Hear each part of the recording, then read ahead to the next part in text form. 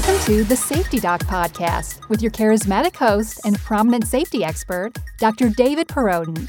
Be entertained and informed as the Safety Doc discusses both best and bizarre practices in safety preparation and crisis response. The truth will keep you safe. Follow Dr. Perodin on Twitter at SafetyPhD. This is Dr. David Perodin, and I want to thank you as we begin another journey into school and community safety.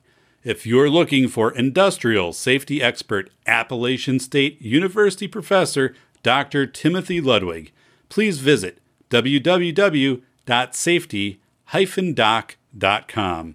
Again, that's Dr. Timothy Ludwig at www.safety-doc.com. Hi, this is David Perodin, the Safety Doc, and welcome to another episode of the Safety Doc Podcast. A thank you to John Branson, the 405 Media out of Los Angeles, California, airing the Safety Doc Podcast, 2 p.m. daily PST. Again, the 405media.com out of Los Angeles. I'm excited today because I have Jim Malliard on the show from Franklin, Pennsylvania, paranormal investigator. Investigator. You're about ready to say expert. I don't know enough to call myself an expert, so we're just going to say investigator. You know what? I've read, Jim. I've read a lot about you, and I've watched. I've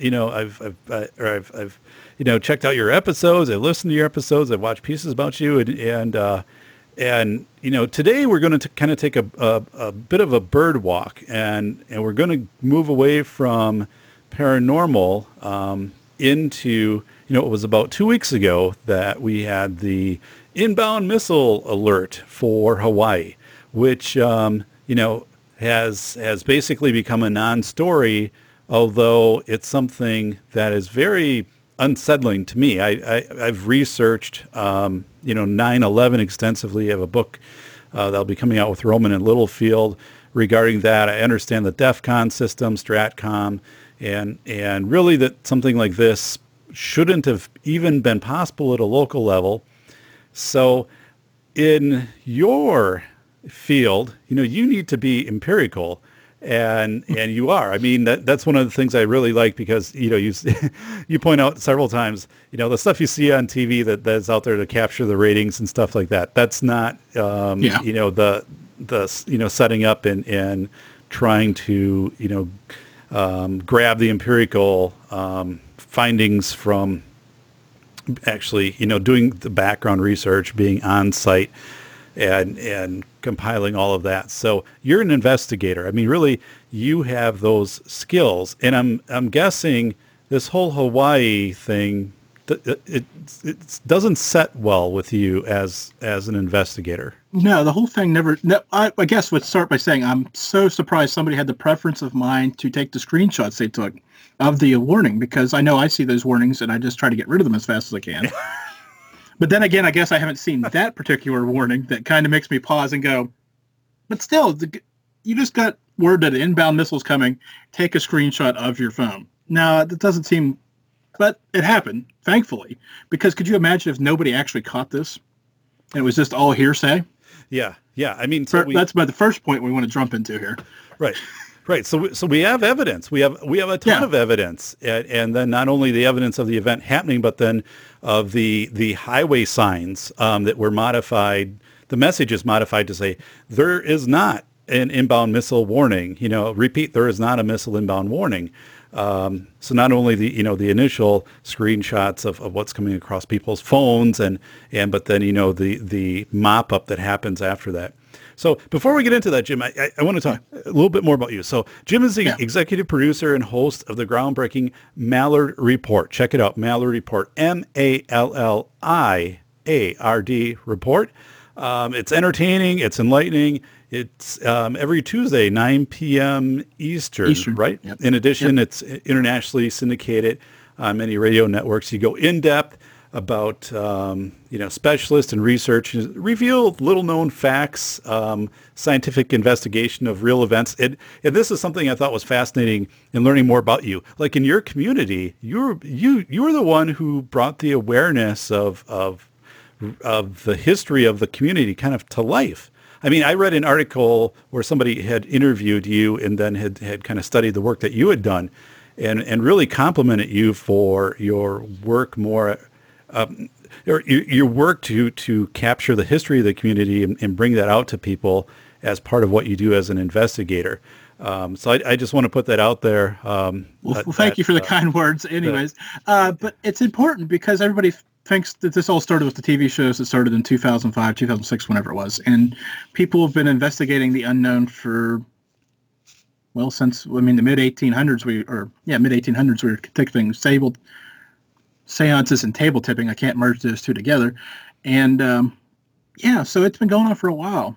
And I'm sure it was going on before that, but that's, I mean, as far back as I go. This desk that I have, if there was an inbound nuclear missile, I would go underneath it because it actually was the sheriff's desk of Marathon County, Wisconsin in the 1940s. And my dad was a county supervisor in the 80s. And they were tearing down the courthouse. And they had this outside. And he said, "Can I have it?" They, loaded it on his pickup truck and is downstairs now. But if this thing starts to tilt, Jim, I'm out of here. So just so you know. Well, I would believe it. It shows up to you. So tell me a little bit more about like your background and the work that you do, and then also how you've honed your skills of being able to separate, I guess, what is hype or perception to what can be authenticated, and tell me about that. Well, the hype versus what's real it's been a wrong process because there's so much information out there, especially in this new digital age with YouTube. Every day, probably thousands of quote unquote ghost videos are loaded, and maybe 1% are actually something that need reviewed again. And some of these are just people out there who want to make the money off ads. So as you start sifting through them and you start asking other people, hey, what do you think about this one? So it's not only your own eyes, it's asking other people, right. Asking people with video experience, could you easily create this effect? Oh, well, and they send me this video of something that looks even better than the, right. I'm like, oh, okay. So it's just a process, and it's, there's not an easy way to do it. It's just the time. You got to put time into it. Right. So you're credible. I mean, you are credible. So what have you done? I mean, and you have a crew that you work with. I guess what are the tenets that you talk about of saying, here's what we need to do to be credible in our practice?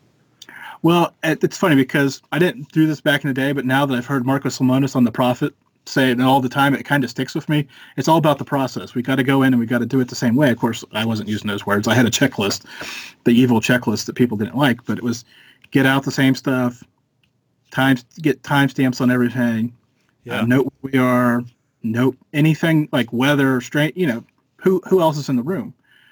Because there's going to be strange, if we're doing a private residential case, there's going to be other people in the room whose voices we may or may not know, or may not pick up on, especially if they, God forbid, whisper. We need to know, so somebody else was in the room. Let's go listen for a sample of their voice and compare and come back and go, oh, well, that screws all that up. Right. So it's all about the process, and then it's all about the process coming after the investigation. I love the word process now, because it all needs reviewed the same way by the same, well, different people through the years, but the same way. Multiple people, multiple times, and most of the time it all comes back to, we may have this one piece out of 8 hours. So how about the background? Are you doing that? Is other team members, like looking into the site, here's the site originated, with structures 100 years ago, and this and this and this. So we have a historian who loves to look into all the old history of not necessarily even the building, but I don't want to say community, but there's that block area, so to speak, if it's in town or acreage. Okay. And most of the time we get it back to 1850s when it broke out of the big parcels of land because they were giving them away to people in 100, 200 acre parcels at the time. So it always goes back that far, or most of the time if we can get it back that far, which is really cool because at that point there wasn't that many people here in Western Pennsylvania. Right. So these big farms, you kind of figure if you start tracking back forward through after that, you can go, okay, so this has been a homestead since 1940. Yeah. And then you can kind of figure out who somewhat has lived there. And So- gives you a better idea. How far are you from Gettysburg? I'm just Well, curious. I am about 5.5, 6 hours from there, but that is where this all started for me. Okay. So it's funny you mentioned that.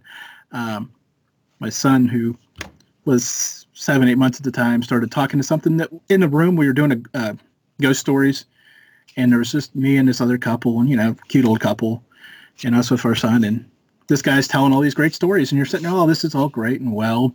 Yeah. And then he starts babbling at something off to the side of the storyteller, and you go, Oh, wow. and then he starts telling a story about this kid that was killed outside the hotel, and you go, but I'm not really, it's going in one ear out the other, because he's just carrying on this full-blown conversation, well, in babble, with something he can't see. And he doesn't do that. Amazing. He wasn't doing that at home. Yeah, I mean, it was like 10 to 15 minutes, and at home it was, 3, 4 minutes, and he was off to something else, and this was going on. I'm like, maybe there is something to this. And then the next day we went out to Devil's Den, and I seen yes. Right. I seen a reenactor that I wanted to get my picture taken with. So being the guy I am, I don't blink. I just go grab the camera and go to do it. And I get over to where he was, and I can't find him. Oh my goodness. So I'm looking in the parked cars. I mean, it's a one-way street through there. So I'm like, I didn't see any cars come up over the hill. I don't see him down getting in a car or changing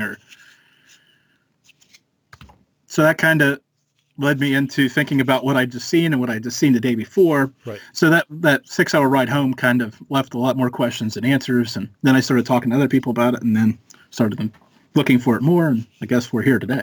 Yeah. Well, it's a family trip I want to take also in a year. And this summer we're going out to South Dakota. So, we'll be doing Battle Little Bighorn, the site.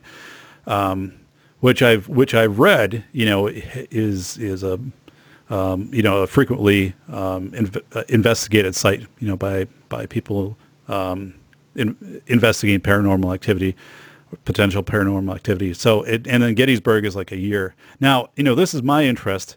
We went to Disney in March, so now my girls who are 7 and 11, my wife kind of have to be flexible and kind of do things that are a little bit on dad's interest level here. But so,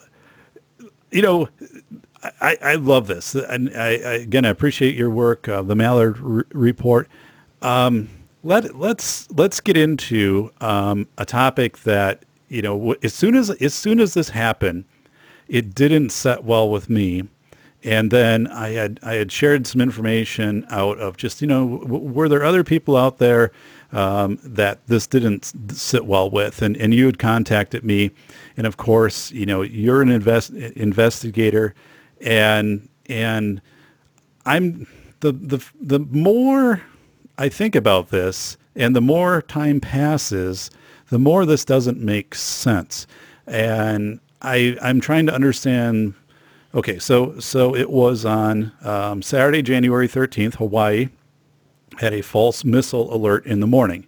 So across people's cell phones, they're getting the alert, which everyone is going to be aware of. I mean, who's listening to this, saying inbound missiles, like take cover, which nobody knows what to do, basically, because there hasn't been any formal training. And really, there isn't much you can do anyway. I was going to say, what do you do? But anyways, go ahead. And Jim, one of the things is like the city planners, like New York, all of the major metros, Baltimore, Houston, LA, they know, the city planners know you cannot plan. New York City doesn't do mass drills because you can't plan for this because you don't have the infrastructure to evacuate. You have 10 to 15 minutes at most. So it is one of those things where, you don't have the drills for this. But the other part is, from a system standpoint, something like this, interpret it, and it having a ripple effect. Somebody sees this in Hawaii, all of a sudden California picks up on this, and somebody has the independent ability to issue an alert, which shouldn't happen. Like, it's not like every locale does their own report of saying how they have this. In the fact of, like, Hawaii doesn't have a detection system to identify missiles coming in. I live in Wisconsin. We don't have an identification system, but this the proper channel for this, per my research, is any notifications for inbound missiles would come straight from Stratcom, which would be basically NORAD, and Offutt, Air Force Base would be a part of that. And that would be bounced through military intelligence. And we're all talking, like 3-4 minutes that this would happen. And then it gets into the emergency broadcast system, and it is centrally then out of Stratcom that it goes to the locations. And this would have gone not only probably to Hawaii, but this would have probably gone to the, to California and to the coastal cities and whatever. But there is no way that this should ever have been able to happen at a local level. And, during the nuclear, the Kennedy, the Cuban Missile Crisis, I mean, there were redundant ways, because something like this during the Cuban Missile Crisis would have triggered a reaction from Russia. I mean, we were both sides were at the trigger. So that's part of it. This happens, and it's like, I remember the 1983 movie War Games with Matthew Broderick, when the Whopper computer took over and all of that stuff, and just, the craziness. But so this happens, but then there really isn't an explanation, except we hear a little while later, well, there was a person who, and I've got the explanation. So the warning that went through said, emergency alert. This is what people were seeing on their phones. They took screenshots. Ballistic missile threat inbound to Hawaii. Seek immediate shelter. This is not a drill. So the whole thing is that there's an employee, they're doing a test of the emergency missile warning system, again, which locally should not exist. This only should exist through Stratcom and NORAD. Anyway. Well, yeah. I was going to say, what would be the difference between the emergency missile system test, is that what you just said? Right. And the emergency broadcast system.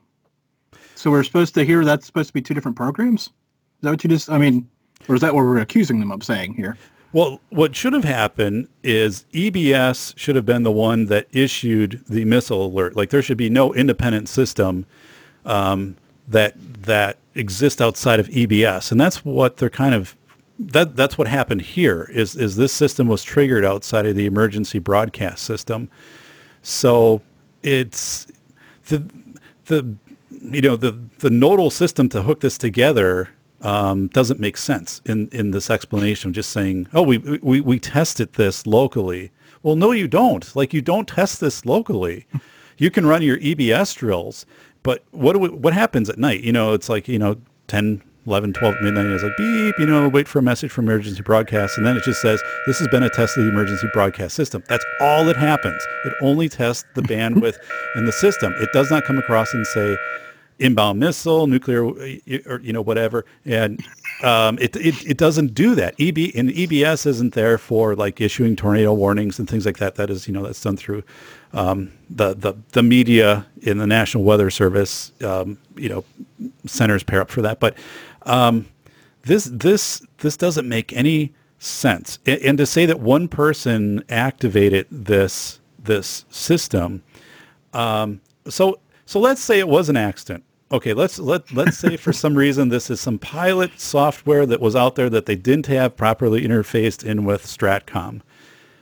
Then you don't really do much to explain it, and you sweep it under the rug. Okay, I'll give you. Thank you for tuning in to the Safety Doc Podcast with the nation's leading safety expert, Dr. David Perrodin. Author, radio show host, university instructor, researcher, expert witness, and consultant. Powerful testimonials.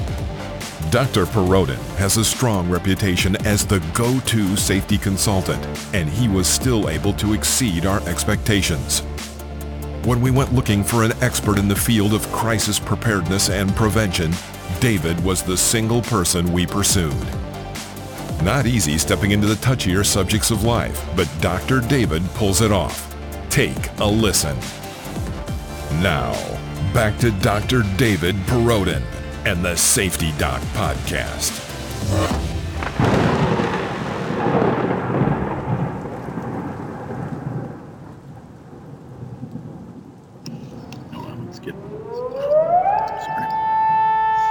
little stand isn't holding up to. All right. I just didn't know if there was a missile strike by you or anything, Franklin. Nope, you're still looking good here on radar. So I need a better system for this. I told you I was rebuilding my studio, and this is kind of the perks of doing it before I'm ready. Okay, I'll give you. Okay, you open this new program, and you wanted to try it out. What message are you going to type in there to try it out? Hey, this is a test. Hey, we brought this new program online. Hey, right. Say hello to all my text all my friends. Here, text this number because I hate them. Right? I mean, right. We're going to be far down the list before I say, hey, there's a missile coming in. I'm not even sure that ever crosses my mind. Yeah, absolutely. Why wouldn't it be like this is a test of the system and right.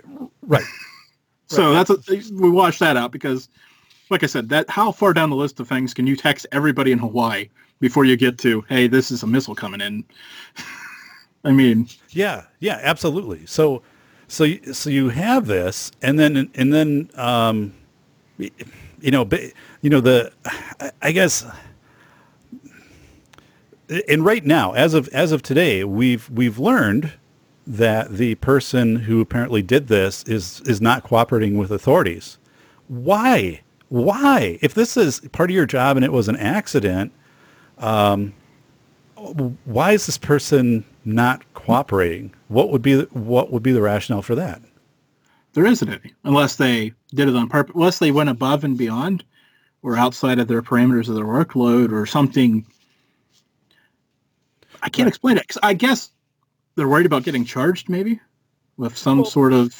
Yeah, I mean, so what I'm thinking is, I mean, what if this was someone that volitionally did this and now, they don't want to talk about it because this was maybe, this was an intentional act, but then in that case, they probably have representation, or I would think you would have the military, CIA, FBI, whatever the agencies are to come in and to put somebody else and say, here was the person, and person comes in.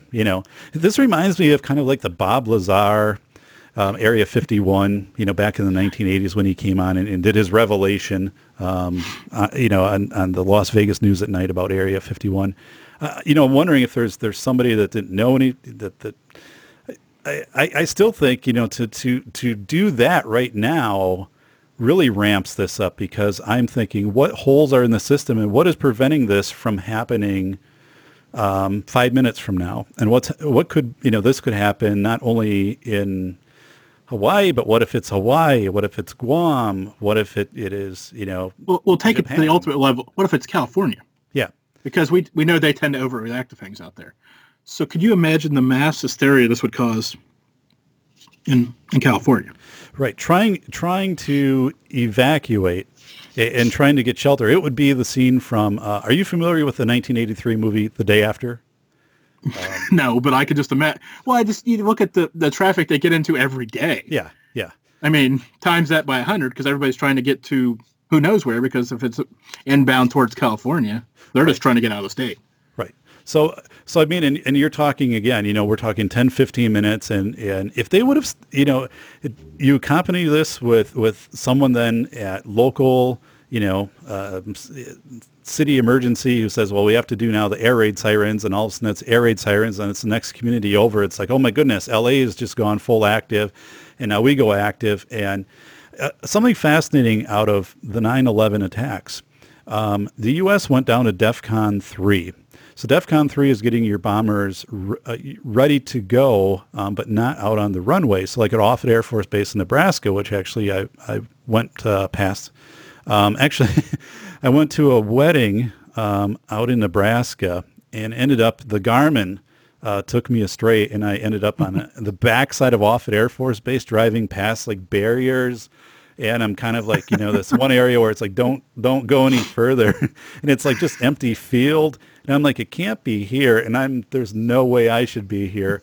But anyway, for those people, aren't familiar, Offutt Air Force Base in Nebraska is really is your main area domestically where you would be scrambling your nuclear bombers out of Offutt Air Force Base. Now, Offutt, went to...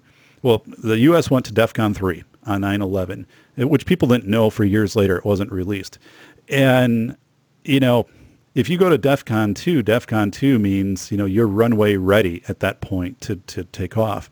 And I would not be surprised, Jim, if we learn that this triggered, at least like drop. DEFCON 5 is everything's fine, and 4 is standby. 3 is to mobilize, and 2 is runway ready, and 1 is to go. That this did not drop down to DEFCON 4, and we're not going to learn about it.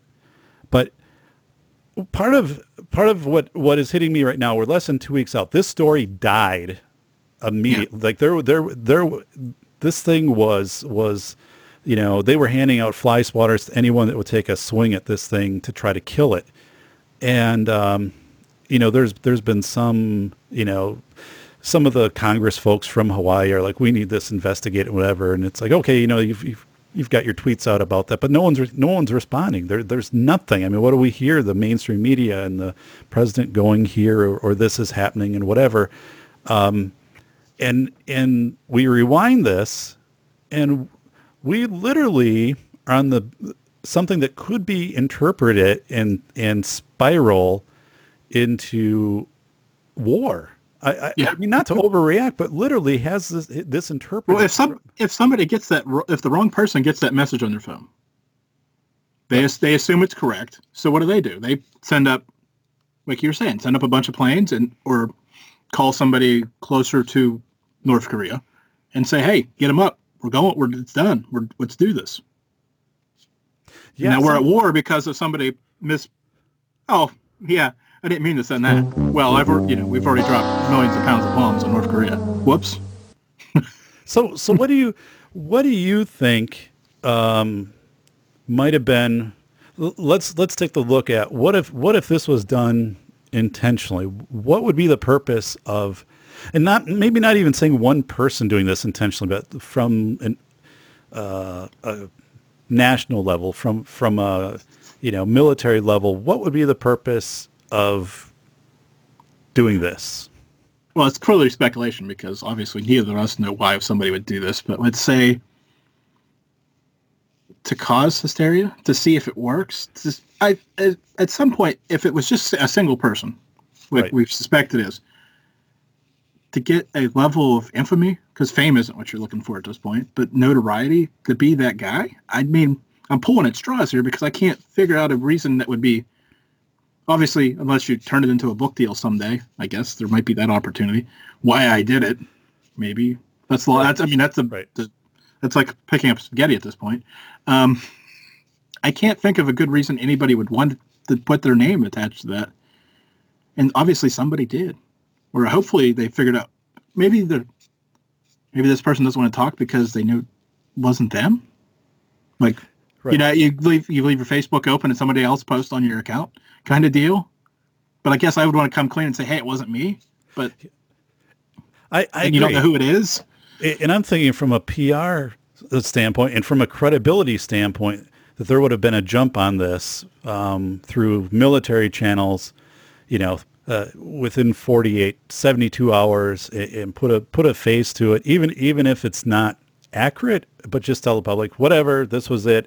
And I mean, my God, contact me. I can write the cover story for you in 30 minutes. All right. I mean, we're testing this at interfaces. This is all out of Stratcom, and this was, whatever. And we have this, and this is how this happened, and then it was whatever. But that didn't even come out. And now you've got somebody though, rogue, and I think that is throwing more into this. So I'm, I guess I can take this as a face value of maybe locally there was something that happened. Although again, I don't see how this would have been disconnected from Stratcom unless there was just some bizarre carelessness or I just don't understand it because the stakes are absolutely so high on something like, and we didn't hear anything from Stratcom. I did a lot of work with digging through any releases from Stratcom, or basically NORAD on this, and nothing saying like, how this happened on its own. But yeah, I mean, I'm thinking, we could have a repeat of this, or what if this was a hack?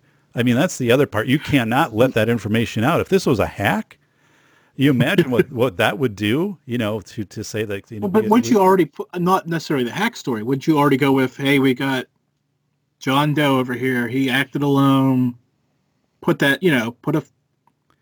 more fake news out there about it. Well, right. I mean, but absolutely, that's the part, Jim, I don't get, though. I don't get, because you and I can work this out, and you're thinking that you put a face to it, and you have some statement, not even that, that person just said that yeah, this system, and whatever wasn't, but you've got that, you have this and whatever, but none of that's there. And now, and why would you release that this person is not cooperating with authorities? It seems like anti-conspiratorial at this point. Like, they're trying so hard not to leave me 5 years from now finding out, oh, somebody hacked it or whatever. Right. They're trying to be so careful now in the front end, where it's like you're leaving more questions. No matter what you do at this point, I guess you're leaving more questions than answers for us. But you're really leaving us more questions, like a lot more questions than we should have. Because right. I think most people, like you're saying, even most people now are worried about it now. So how many people are going to be digging back into it years from now and saying, wonder what the real truth is to this case? Yeah, this will forensically start to make sense down the road. And somebody will, will share something. I mean, some files will come out and but as time also, conflates memories and things get lost and whatever. But I think what we know right now will change. I mean, will morph. And so, okay, so this, I guess, tell me about your reaction when you first learned, that this had happened in the morning of Saturday, January 13th in Hawaii. What was your thought? Well, when I seen it on Twitter, my first thought was, well, I'm here for the duration now, because I've got to see what, if it actually hits, if it hits the water, if it blows up in the air. So I'm just sitting and refreshing my Twitter, like probably drained a lot of my phone battery that morning, just waiting for the shoe to drop. That it actually, so, and then I realized 45 minutes just went by, and I'm like, well, we should know something. Somebody should be sending us this footage from the other island of the other one just being disappeared or whatever. And it didn't come. And then probably, what was it, like 3 or 4 hours later? Yeah, that was really strange. It took that long to clean that up. It was a delay. So actually, so I'm looking at the timeline right now. So it looks like, they had about 30 minutes, and then there was awareness by Kirk Caldwell, the mayor of Honolulu, that the tweets were in air.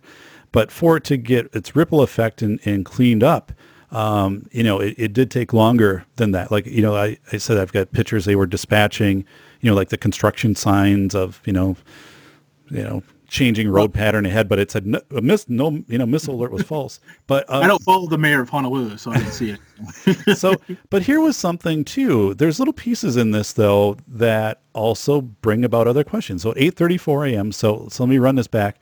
So this goes at 8:07 a.m. People's phones are getting, they're all buzzing, and it's like inbound missile alert, take cover. If you're in Hawaii. So we take that out to 8:34, or basically a half hour later. The U.S. Pacific Command, okay, so we're talking the U.S. Pacific Command, says it's detected no missile threat and that the alert was sent in air. So I'm thinking, okay, so at some point then now this has got involved with Stratcom. Stratcom's got a message out to the PAC Command saying, hey, check this out. So again, what was scrambled, what was radar picking up, or things like that, because there would be visual verification. Plus, you can detect a nuclear launch the moment it happens from not only seismic, but from heat signature from satellite. So it's not like. So anyway, if they know about this before the PAC Command is getting word of this and verifying this, this to me is saying, no, somewhere in this Stratcom got notified. Stratcom was contacting, and seeing, hey, is anything happening out there? But that's happening allegedly in the timeline after everything has just been cleared of saying, oh, Pete pressed the wrong button. Well, and riddle me this one. This is the important question that I have about this all. These people tweeting is fine. Why didn't they re-access the system they sent the message out with and sent the, oh, sorry, go about your day message back out that way, instead of leaving people blowing the wind with traffic signs and all this other stuff? Thank you for tuning in to the Safety Doc Podcast with the nation's leading safety expert, Dr. David Perrodin, author, radio show host, university instructor, researcher, expert witness, and consultant. Powerful testimonials. Dr. Perrodin has a strong reputation as the go-to safety consultant, and he was still able to exceed our expectations. When we went looking for an expert in the field of crisis preparedness and prevention, David was the single person we pursued. Not easy stepping into the touchier subjects of life, but Dr. David pulls it off. Take a listen. Now, back to Dr. David Perrodin and the Safety Doc Podcast.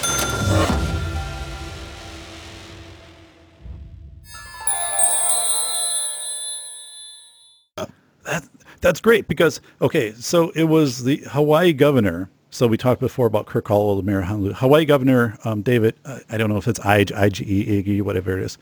So he goes on Facebook and at 8:30 and he's posting that this thing has been canceled. So he's hoping people are going to follow him on Facebook. So he's doing this on Facebook. You know, it's not this government thing. You're right. The same system that issues it should be able to 5 minutes, 3 minutes later issue a, hey, that was false, everything's fine. But that doesn't happen. It doesn't come out of the same system. It has to filter through these other social media branches and you know, getting out to people who might be evacuating on the roads and putting up the signs and stuff like that. So, yeah, I mean, you're going to get it through your phone, but they don't do that. So that is a riddle. And I think, and what I'm trying to do here, Jim, is like, you know, I'm not trying to solve this. I'm trying to say, the more I think about this, like, damn, you know, I know this stuff pretty well. Like, yeah, I was gonna say we're on point with this, and then the only thing that makes sense is that people got the message. We can agree about that. Right. So the steps that are happening after this are very perplexing to me because it seems like there were very logical ways. And even before you would have done something like this, you would have had some discussion of, if the worst happens, like something we goof up on this, like here's our instant button to press and you know, we tell people whatever. But you know, this doesn't play out well. I don't think, again, this lends to me like, well, I can see if it was hacked into, yeah, you'd have a hard time maybe securing this down. PAC command is in. We don't get anything from Stratcom. I checked, you know, there was, it's all, they're not going to tell you, but there was nothing, you know, no activity at Offutt Air Force Base. There was nothing that happened with, you know, with DEFCON level, but still, and so, you know, it gets into the aftermath. This is out of the Sun Times. Yeah. So anyway, the Chicago Sun Times, the aftermath, the civil defense employee has been reassigned. All right. I know, buddy, made one mistake. Come on. I mean, and they said is that reassigned or promoted? I'm not sure. Did you? And the thing is, Jim, they said they had a different overlay to the system. Like it was not what anybody was used to. So, I was reading through this. So they say, you know, it's like back in the days of the, you know, in television video game system in 82, where you had to keep flipping out the cards if you're playing, you know, blackjack or baseball or whatever, like you had the wrong one in. But I'm like, so he's been reassigned. Like, why did you reassign him? Like, I mean, this seems like this is a systemic error that should have multiple checks and balances. And if it happened, this isn't just this guy unless he intentionally did this. That would be the reassignment, but reassigned to jail. Well, okay, so how is this a pre-programmed message then? Like it would be pre-programmed out of I'm just trying to figure because it's different interface. So that tells me we got a bunch of buttons on a desk somewhere. or a touch screen or something, and you just ran up and pushed it. Right. But again, Jim, what should have happened when they pushed that is it would have been an activation of the emergency broadcast system, which we've all heard, like the beeps, and then this is whatever, and tuned to this station, and that's it. Or else it should have said like on but I mean, people in Hawaii too, even if you're running something like this, I would think the first thing would be like tsunami. Like if I get some beeping on my phone and everybody's phone around me is beeping, I'm like, oh, there's been like seismic movement, and we have a tsunami warning. It's going to, come out. But so the aftermath, they reassign the employee. It doesn't make any sense, especially when we hear today, like, this person is completely, shut himself off. But and then where Bob Lazar flew like a pirate flag in his front yard and just crazy stuff. But anyway, Hawaii Emergency Management has suspended all warning system tests until the investigation is complete. Yes, of course, obvious. Hawaii Emergency Management System will require a 2-person confirmation procedure before an alert can be sent. That to me seems just stupid. Well, if you've got one rogue employee, what's the odds of getting another one? Yeah. If we would have just had Carol in the room, she checks these things. She's really into detail. Well, it was on the weekend, so that the second person was probably off. So they just said, eh. So I'm like, so your answer to the brink of nuclear war is to bring in one other person. But, we see... But it was that person that was reassigned, so don't worry. It's... And they type fast, they're like 50. Yeah. But I mean, but this is the thing. We see this stuff on TV, the documentaries about the nuclear silos. And what do you have? I mean, you've got, or like the Hunt for Red October is not good, but Crimson Tide. I mean, but and these are movies, but, I had friends who worked on nuclear subs. And they said, obviously, yeah, you had redundant measures as you're going through these drills, in the missile silos and all of that, like the turning the key and, breaking the cracker thing and getting the codes out. And I mean, so you just don't have another person next to you. Like, which button again was it, Carol, here? Because we've got, they've added other ones here. Which one's the intercom and which one's the send Which one's the intercom? This one will get me an outside line. So it's part of our phone. Wait a second. Whoa, what? Oh, okay. Why's my phone going off? Wait, this isn't right. But, and we joke about it, but because it's so ludicrous. What else can we do about it? But this response, I mean, who puts this statement out there of saying we have a 2-person confirmation procedure we've put in place? I mean...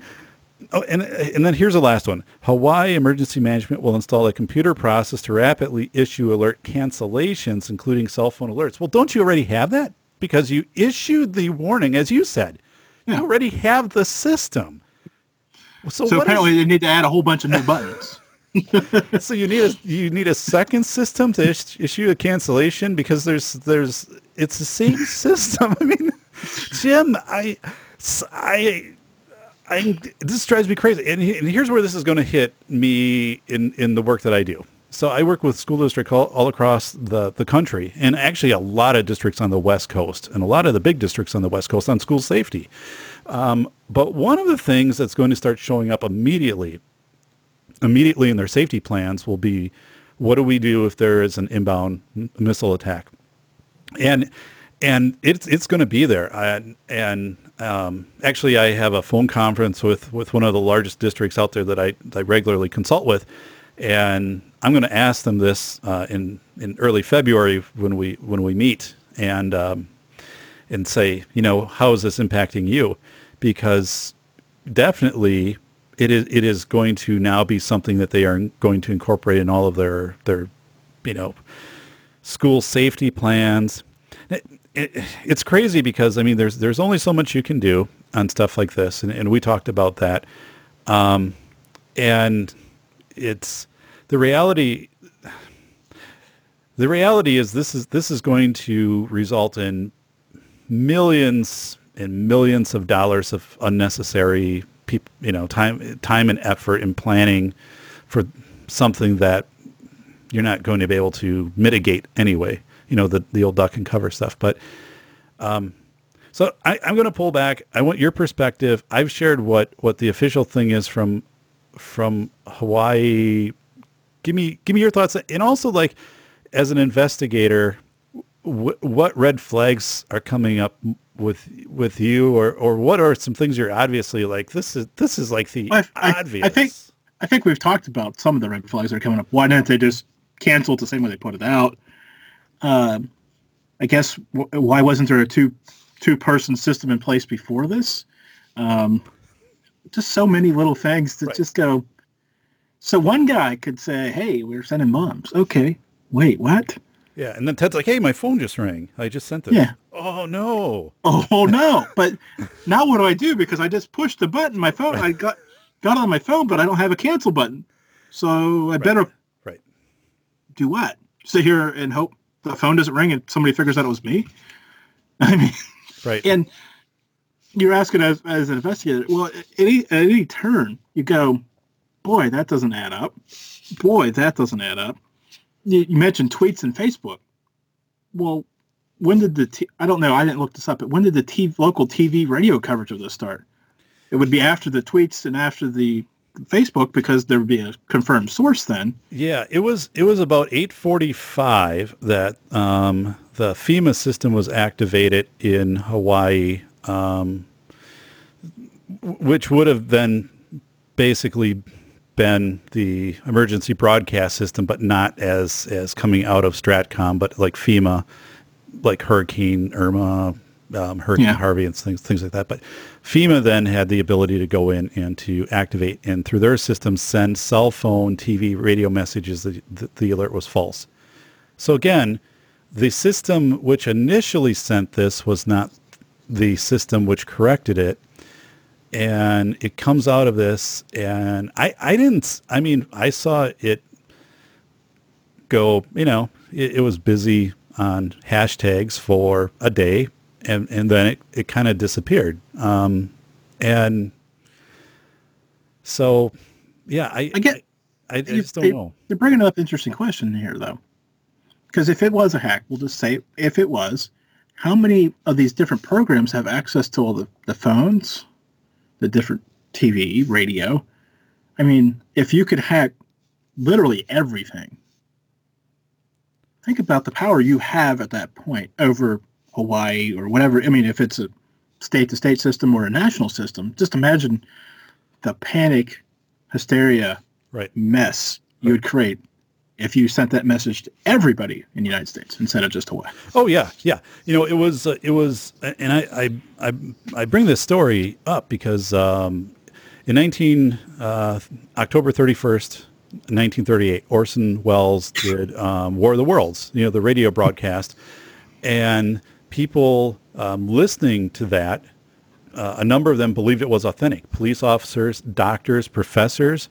And there was a researcher out of Princeton who immediately went out with some graduate students, and they started to interview people. Like I think it was within a day of this happening, so it was still fresh.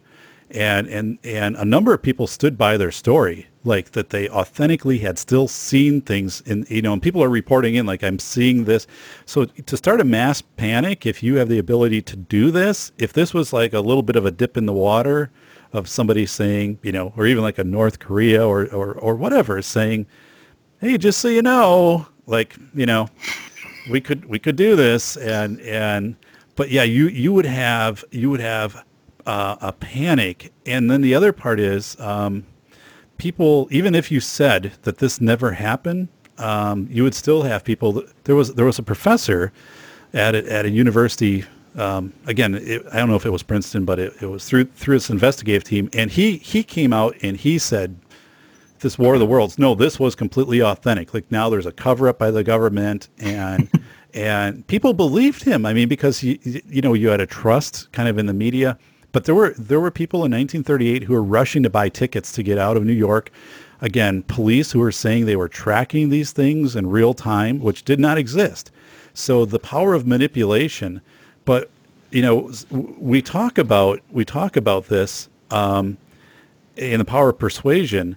But it's one.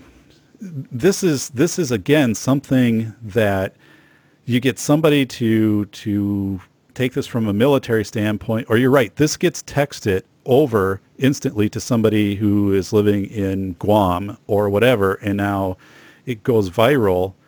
And you look at the time to verify this, you have to go DEFCON 3 at something like this. I mean, you have, if not higher. Right. You have to scramble if.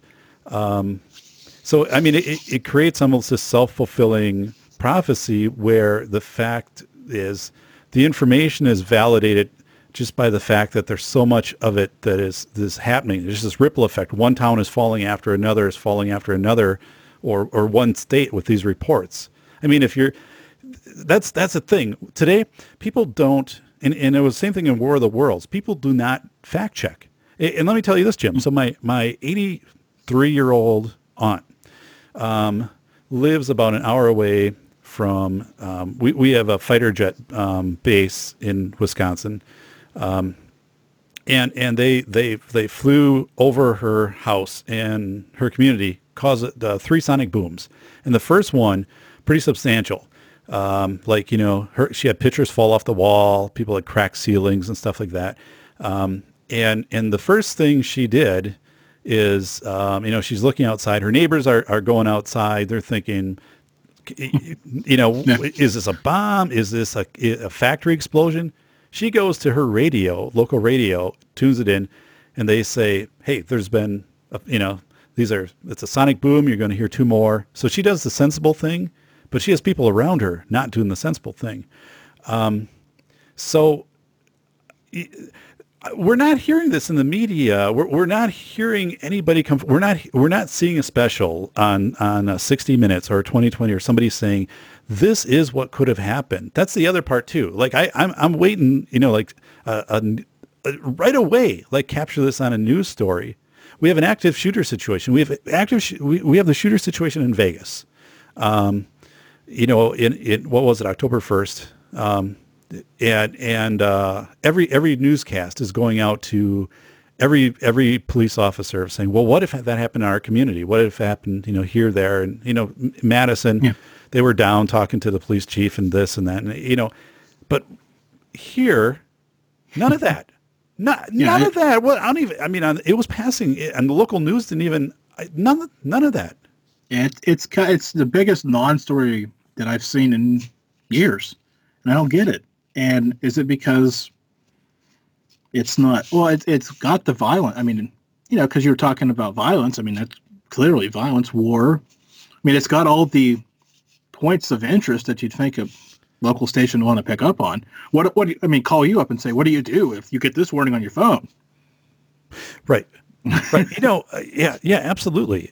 And some kind of documentary and getting somebody, to come out and speak of what happens if this does turn into a, hysteria event or what are the systems in play. That was the other thing. Like I was expecting some kind of, spokesperson again from Stratcom or whatever to talk about the systems in place, because it's not like those type of documentaries haven't been done, and not that you'd have to give out information that would compromise national security, but even from that, I mean, that was really fuzzy. Well, even this, okay, we're talking about the text message alert system.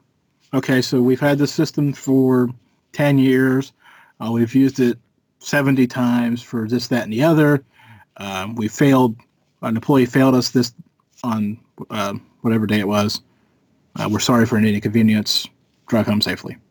That's all they had to do. Right. The spokesman run out, don't answer any questions about it. Was, we're going to take steps to prevent it in the future. And that's it. But we didn't get that from anybody, from nobody has come out and said, hey, we messed up. Or, yeah. But we're going to fix it now with 2 people. Okay. Right. I guess they did come out and say that much. Okay. Right. So that throws, it throws me,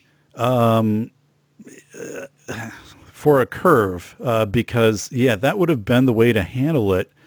And you're right, that would have quickly just brought an end to it. You would have still had some people, questioning some things and whatever. But I mean, 99% of people would have been, okay, we get it. Like, we got it. We're fine, moving on. And it's gotten very strange. I do feel, I have some sense that this isn't the end. I am not sure that we're not going to have something trigger in another area. And if that happens, then I think we've got something really, then we've got a problem. Serious on our hands. Somebody's going to have to answer to it if it happens twice. I don't know. I don't know. And I guess, it's kind of, we get toward maybe wrapping some of this up, but, I also haven't seen any professional development come out of anything like this, of saying, if you do get an alert, here's a way to verify it. Like here's a secondary source you can go to, which might be, television or radio, or, that in concert there would be, the sirens to go with it or whatever. So there wasn't anything really like that, which I would have anticipated. So I don't know. It's not, again, that it doesn't add up to me. No, like I said, do we feel any better about this now than when we started? No, we don't, and there isn't an overt effort to do that. I mean, it has strangely though become silent, but I don't think it's become silent. It's like the bell that somebody puts their hands on so it doesn't resonate anymore. I think there's some hands on this bell to stop it from resonating, because this to me is like, I can't believe this. I mean, and I'm thinking, the stories that are going to go with this, and the interviews with people, and I didn't see people. I'm watching the news. I didn't see interviews with people from Hawaii. I didn't. That also kind of threw me. And even like a week after, or something like, it was 1 week ago. You got up in the morning, but no. Yeah, it's been it's strange. It's like I said, there's nothing here that makes any sense besides the one fact that they got the message. Yeah. I had a friend who was going on her honeymoon and arrived a few hours after this had concluded, arrived in Hawaii. And we talked about this, because the event had wrapped up by that time. But the question she had was, where would we have landed in the plane if, we're true. Inbound Yeah. and this happens and we couldn't have landed? Or, were they still, they had 30 minutes here. Were they still landing planes? I'm guessing they were. So, again, it makes for a really strange scenario, and it's one of those things. Either there could have been a better cover story. Yeah, like I said, we could paint it one way or the other for you. Between the two of us, we could create the character. We could create he had a bad day, had a fight with his wife, went into work, decided to throw everybody's day in the chaos like his was. Yeah, show some blurry thing of, like kind of a controller, thing or some guy with his back turned on his phone. Oh.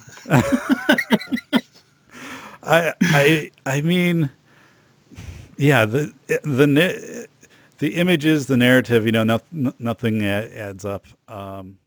Thank you for listening to the Safety Doc Podcast with your host, Dr. David Perodin. Please subscribe on Apple Podcasts, YouTube, Podbean, or Stitcher. Follow on Twitter @SafetyPhD and visit the official website for detailed blog posts and more at safetyphd.com.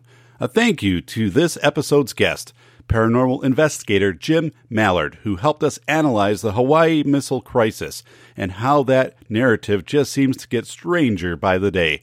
Learn more about Jim at Malliard.com. Again, Malliard.com, MALLIARD.com.